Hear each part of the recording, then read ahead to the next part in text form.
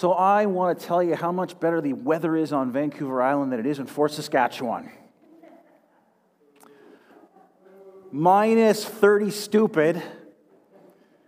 And I'm sorry, I was sitting on Vancouver Island where it was minus 7 and the snow was beautiful, and I'm looking out over the view of my parents' front yard, and I'm looking at the phone, seeing it's like minus 300 in Fort Saskatchewan, and I'm thinking to myself, sucks to be you!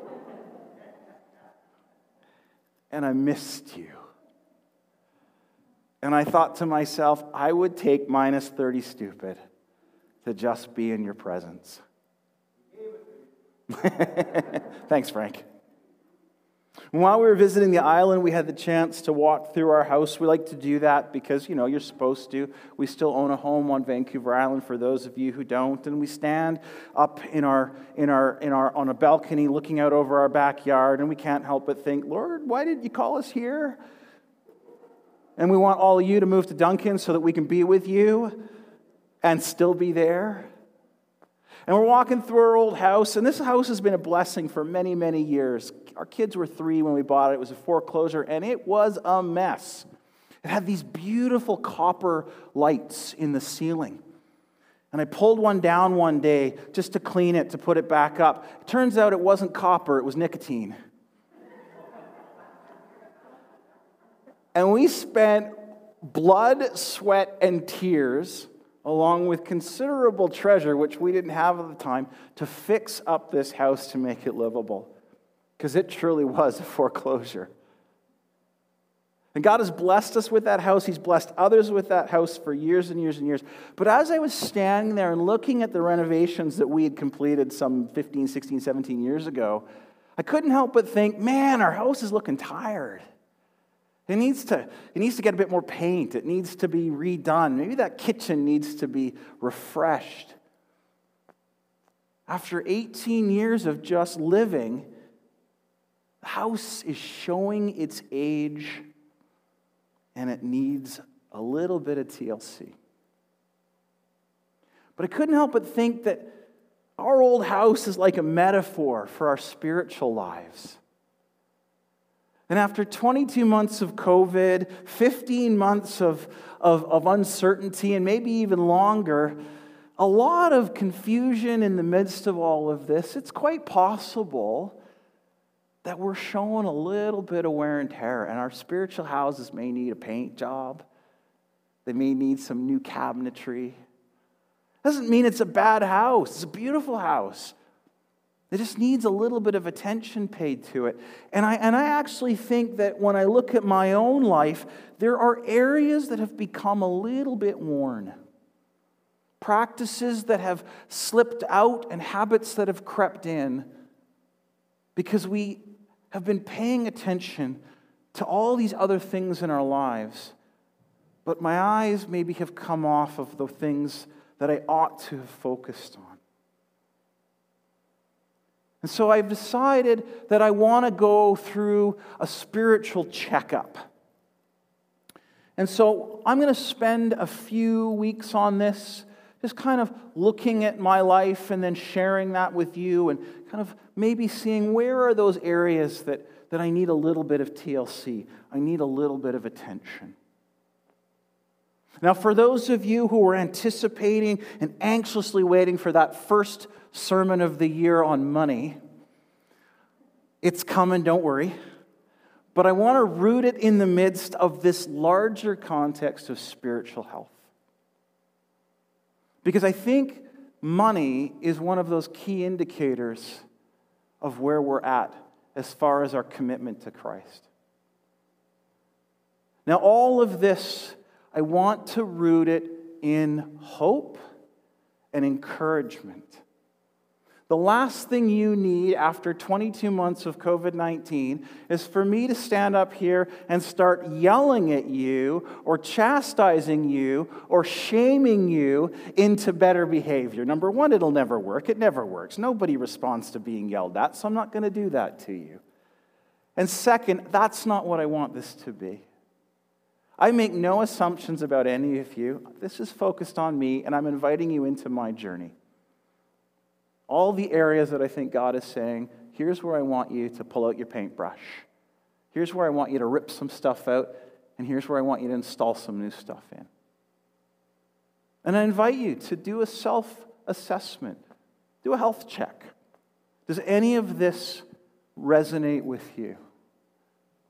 Because I think one of two responses is in order here today and for the next coming weeks.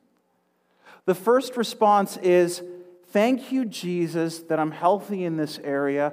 Thank you for keeping me through the midst of a very difficult time and for giving me this incredible encouragement to keep going in those things that I'm getting right. And the second response is, Lord, I'm feeling a little convicted here. I ask you to help me to clean house in this area. I praise you that you've not shamed me in this, that you're not guilting me into this, but that you're inviting me into a deeper and closer walk with you. That's the only two responses that are appropriate in this sermon series. So if you're feeling shame, that's not from God, it's not from me, it's from the enemy. Reject it. That will be one of the lies that we tell ourselves. And we're going to start by looking at discipleship. One of the areas that I think I want to work on this year is not only my own sense of discipleship and who I am with Jesus Christ, but I want to work on what it means to disciple others. And this beautiful passage in John 1, where the disciples have gathered around John the Baptist. He's been preaching. He's been sharing the story of the coming Savior, the coming Messiah. And up walks Jesus. And Scripture says to us, the following day, John was again standing with two of his disciples. As Jesus walked by, John looked at him and declared, "Look, there is the Lamb of God." When John's two disciples heard this, they followed Jesus. Jesus looked around and saw them following. "What do you want?" And they replied, "Rabbi," which means teacher, "where are you staying?" "Come and see," he said. It was about 4 o'clock in the afternoon when they went with him to the place where he was staying, and they remained with him the rest of the day. This is a profound statement. Come and see. See, Jesus is saying more than just, hey, come hang out with me, come see my really cool pad. He's saying, come and see what God is doing. And I invite you to be part of it. So in this passage, rooted in the text, is this idea of Jesus revealing himself. John the Baptist had recognized him. He grew up with him. He knew him. He was his cousin. And over this time, John had come to realize the promises were true. It was built out of relationship. They were family. And so when Jesus walks up, John, with no sense of self, points to the one and says, "Here he is." Jesus is the one who was promised to you. You see, John has this way of telling us, of calling out that clarion call. Don't look at me. Look at Jesus. He's the one you want to follow. Now, the Apostle John, in his version of this initial call, it's very different than the one that we see in the Synoptic Gospels. The book of Mark has Jesus tropsing on down by the lakeside, and he looks at Peter and he says, "Come and follow me. I will make you fishers of men." But here in John, it's a lot different. It's an invitation to join him, and it's built in this relationship that begins with someone saying, "Look."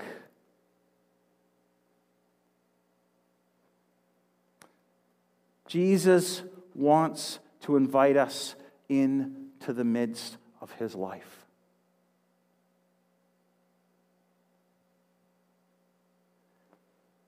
Andrew, Simon Peter's brother, was one of these men who heard what John said and then followed Jesus. Andrew went to find his brother Simon and told him, "We have found the Messiah," which means Christ. Then Andrew brought Simon to meet Jesus. Looking intently at Simon, Jesus said, "Your name is Simon, son of John, but you will be called Cephas," which means Peter. It's this revelation that happens. Peter meets Jesus. Relationships begin to form. And Jesus looks at him and calls him into a new vocation. He points out to him in this new community of disciples, for all of the failings and mistakes of who Peter was, and trust me, his impetuousness was long rooted in his life. And Jesus says to him, "You're going to be the rock." Now we know in Peter's story that that's where he ends up, but he was nowhere near that person at this time. So there's this revelation that happens in his life when he meets Jesus. And it begins him on a journey. On the next day, Jesus decided to go to Galilee. He found Philip and said, "Come and follow me." Philip was from Bethsaida, Andrew and Peter's hometown. Philip went to look for Nathanael and told him, "We have found the very person Moses and the prophets wrote about. His name is Jesus, the son of Joseph from Nazareth." "Nazareth?" Nathanael exclaims. "Can anything good come from Nazareth? Can anything good come from Fort Saskatchewan? Can anything good come from Duncan? My hometown had a nickname, Drunken Duncan."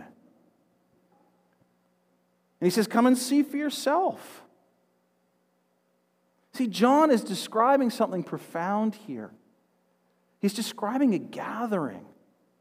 With Philip being the exception, each one of the disciples were invited into relationship through the witness of another person.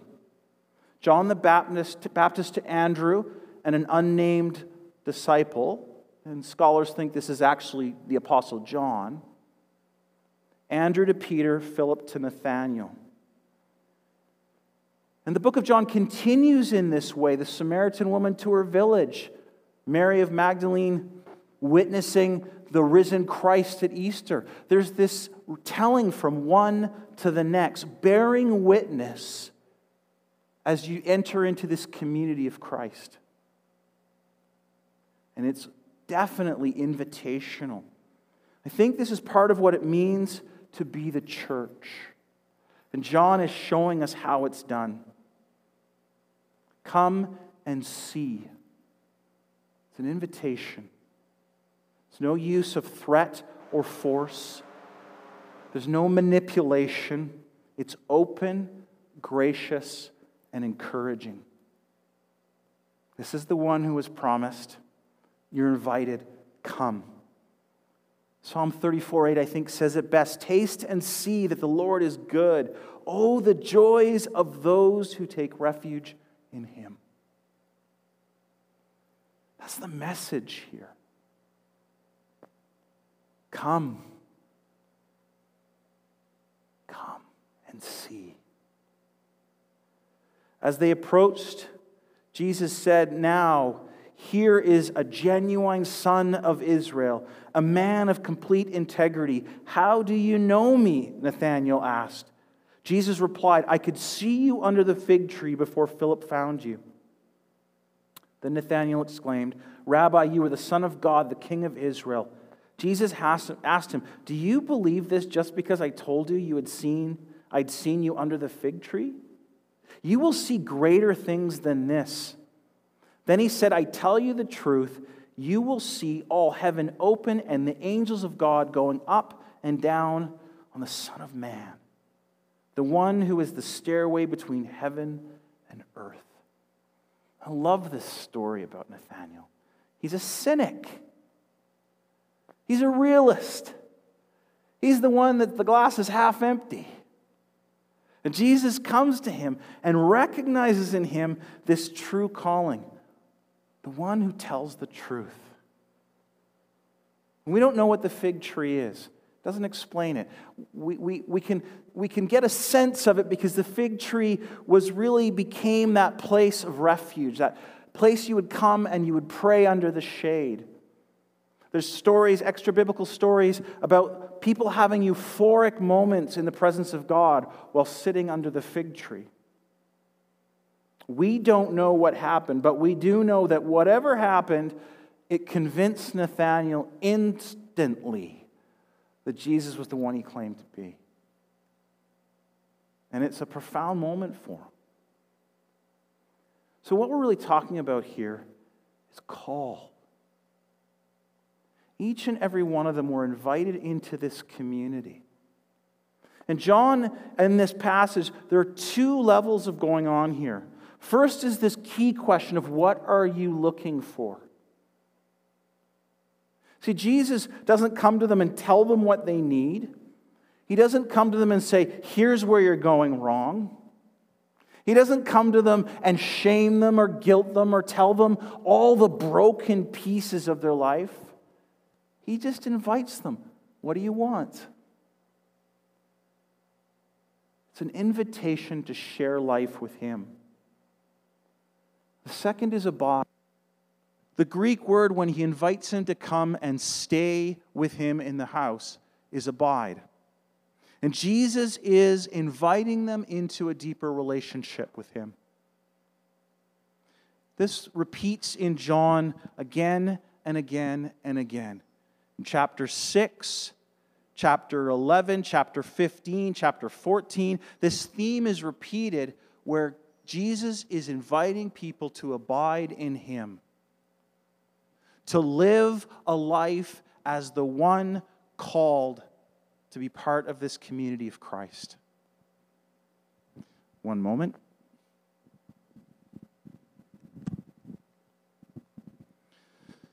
See, Jesus knows this is what we desperately need. He knows that we need relationship. And He's revealing Himself to us through the process. And this revelation comes through words like Lamb of God, the Promised One, the Messiah, Son of God, King of Kings, King of Israel, and then this huge one, Son of Man, which is revealed to us in the book of Daniel as one who comes and was given divine authority and dominion over all things. It's this very, very high title. And so in the midst of all that is going on, Jesus is inviting relationship. And so we want to live this story. And this is the key piece for all of us. How does this matter to us? How do we take these ancient texts and actually relate to them in a way that says, this means something to me? So what's going on here? John is claiming there's two key elements to discipleship. One is disciples must know who Jesus is. It's relational. It's about coming before Him and being in community with Him. It's key to know Jesus in this process. It's more than just knowing about Jesus. It's more than just knowing a bunch of words in Scripture. It's a deeply personal relationship with Him. And that's the second piece. That relationship needs to completely reorient our lives. See, it's not enough to know about Jesus. It's not even enough to know Jesus if it makes absolutely no difference to who we are. You see, the central focus of this story is the contact that each of these people had with Jesus. And this conversion is more than just knowledge. It's about coming to Him and having this relationship with Him and answering the question, what am I looking for? So what am I looking for? What are those things that are deeply important to me? You see, if what's important to me is more money, or if what's important to me is a bigger car or a bigger house, if what's important to me is better status in my job, that's an indicator that my life has maybe come away from what God wants for me. Not that there's anything wrong with any of those things. But if they become our pursuit as opposed to the relationship with Jesus and with our neighbors and with our community, there's an opportunity for us to really say to Jesus, where's my heart and what do I need to change? And it can slip in. Because Jesus is saying, you will see greater things. But when my eyes are focused on the things of this world, I can't see the greater things that Jesus is doing all around me. So what do I want? What is on my mind? What are the deeper longings that are consuming me? And in my own spiritual health check, I began to realize that there are some things that had crept in. It was little things. Probably good things if they were inside what Jesus' call was for me. But they became distractions from my relationship with Jesus Christ. And so I've had to ask myself, what am I looking for? And so for 2022, I'm looking for more of Jesus. I'm looking for an opportunity to compel and to encourage and to guide more people into relationship with Him. I'm looking for a church that is growing in maturity. I'm looking for a group that will walk with me into life, the abundant life that is promised, in spite of the external reality around us. I'm looking for people who will say, I want to abandon it all for the sake of the gospel and pursue Him like nothing else matters, because nothing else matters. I was encouraging the worship team this morning. In their focus, they were so intentional. And I said, stop, smile, enjoy this. With all that's going on with COVID, have we forgotten to have fun? I know I have. And so I want to enjoy Jesus this year. And I want to enjoy all of you this year. And I want us to be so freaking infectious that people want to be with us and they don't know why. Because we're just ordinary people. Paul talks about the church being mystery. I've repeated this I don't know how many times over the last 3 weeks. Because I'm utterly convinced it's not about anything that we do. It is Jesus, Jesus, Jesus. And if we're professing Him and we are claiming Him, it doesn't matter if the sermon's good or the music's good or the tech is good or the seats are comfortable or if the paint matches top and bottom or if the church is pink.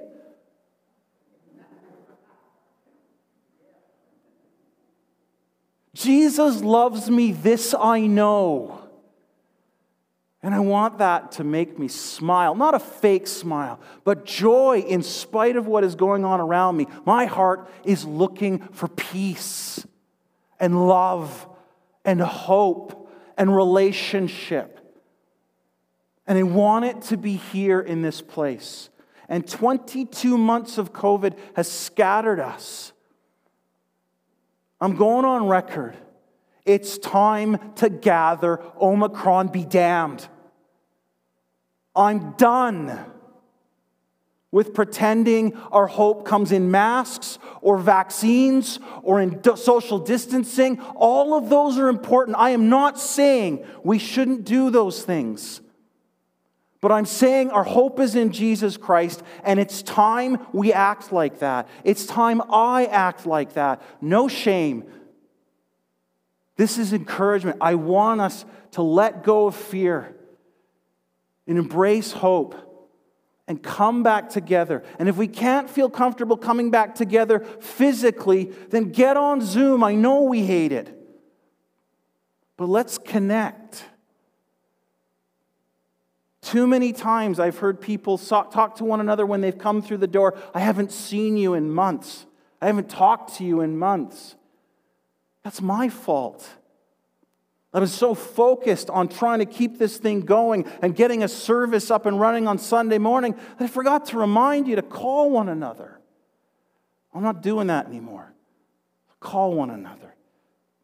You're awesome. You should just get to know one another more.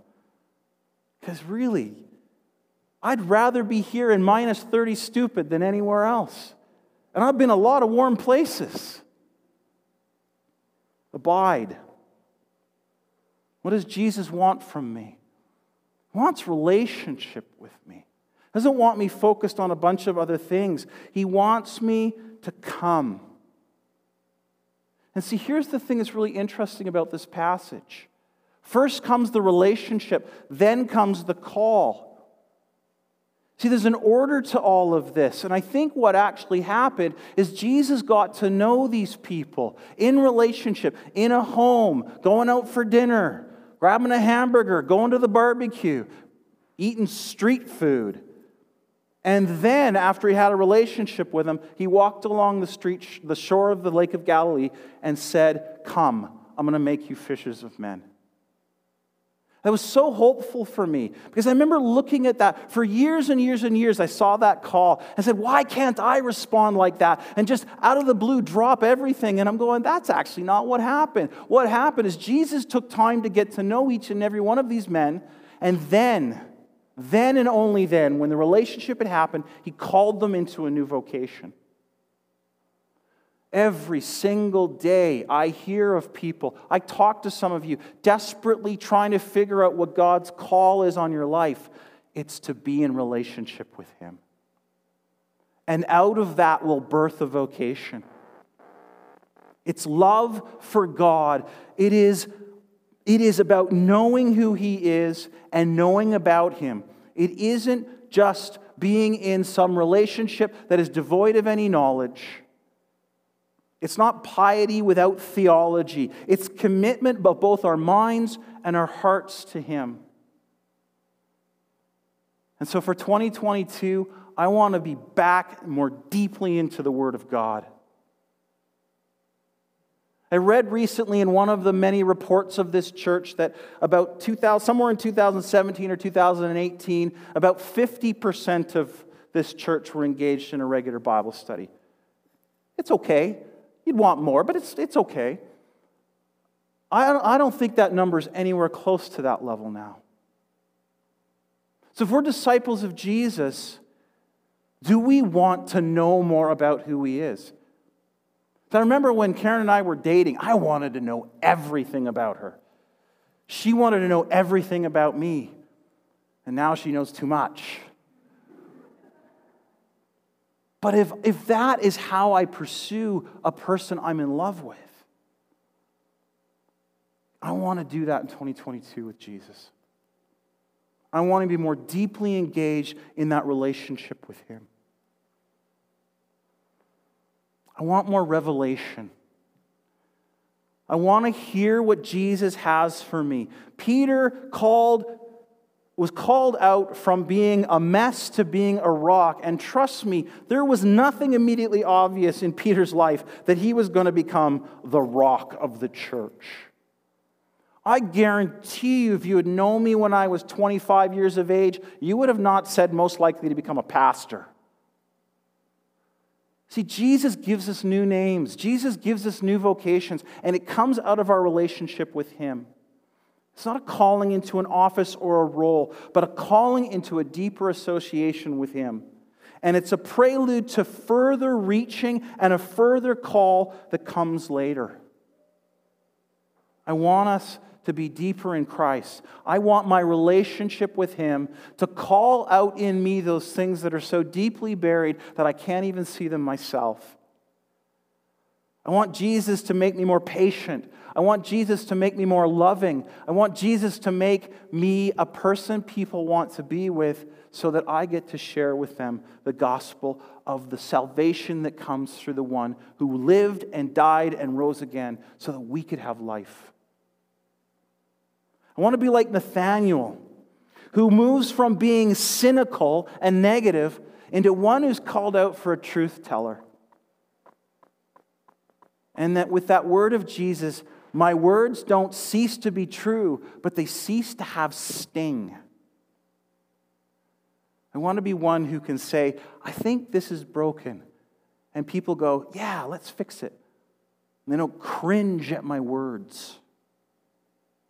I think it's about honesty, but it's framed in this gift that is given to us by God, and that's love. And I want to share more. I want to share more of my own life. I want to have more meals with people. I want to share more about who I am and learn more about who you are. I want to drink so much coffee my doctor thinks I have a problem.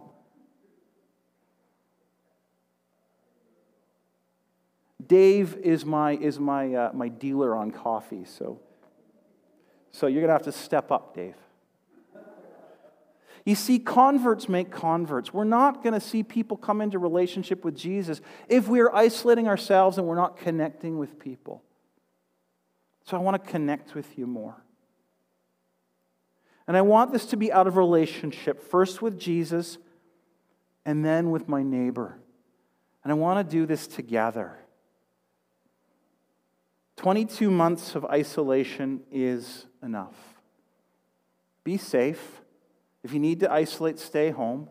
Omicron is going to have a bunch of us at any given point having to be in our own space. But let's make efforts to connect and to contact one another. And I want more of that. I want to be calling you more.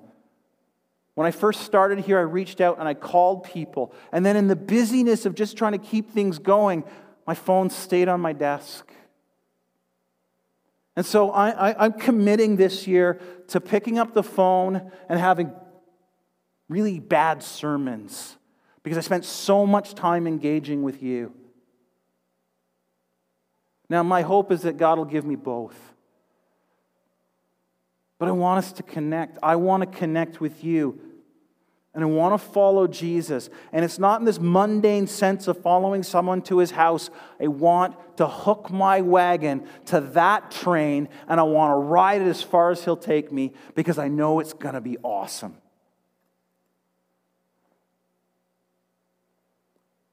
Becoming a disciple is all about our spiritual health. If we're disciples of Jesus Christ, there's an invitation for us to go deeper with him this morning. And 2022 is not 2020 also. You get that? But 2022 can be the year that we said, yeah, we had COVID. But you know what? We had Jesus. And that trumped everything. It's going to be a year that's filled with more change. It's going to be a year that I'm going to use the word pivot prolifically. It is going to be a year that's going to have more frustrations and more uncertainty. It absolutely will. But I want this to be a year that I don't lose ground. I want this to be a year that I grow. I want this to be a year that I look back on and said, God used COVID-19 to spark in me a fire that raged for the rest of my life. See, we can either go backwards or we can gain ground. And I want this to be a year that we as a church gained ground. None of this is determined. There are no guarantees. It is entirely up to us. Will we look at our lives? Will we embrace the call? Will we pursue Jesus? Will we look at the deeper questions of life? Will we take the time to ask, where is it you want me to grow? Individually or as a church?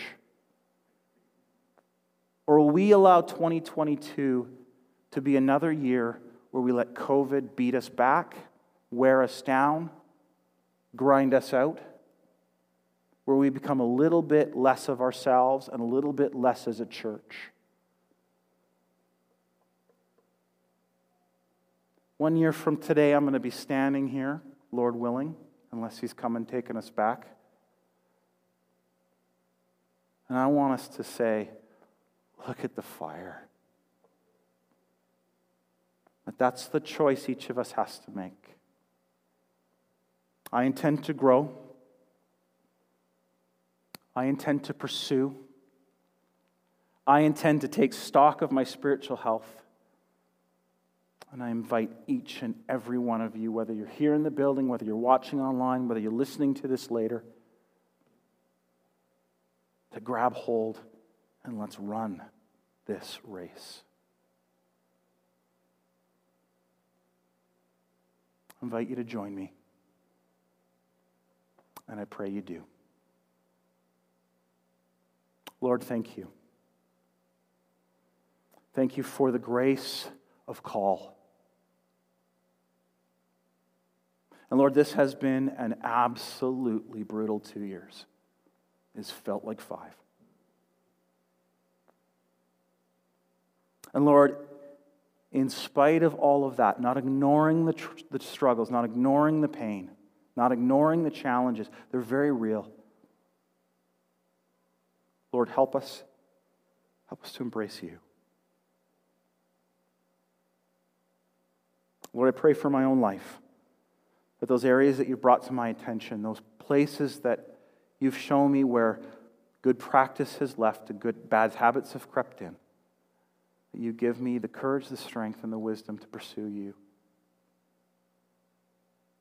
And Lord, for anyone listening to me right now, if they sense there's something in their own life that needs to go, or something that has been absent that needs to come, I pray you'd give them the courage to do so. Not out of guilt, not out of shame, but out of hope and love and an expectation that it will bring life.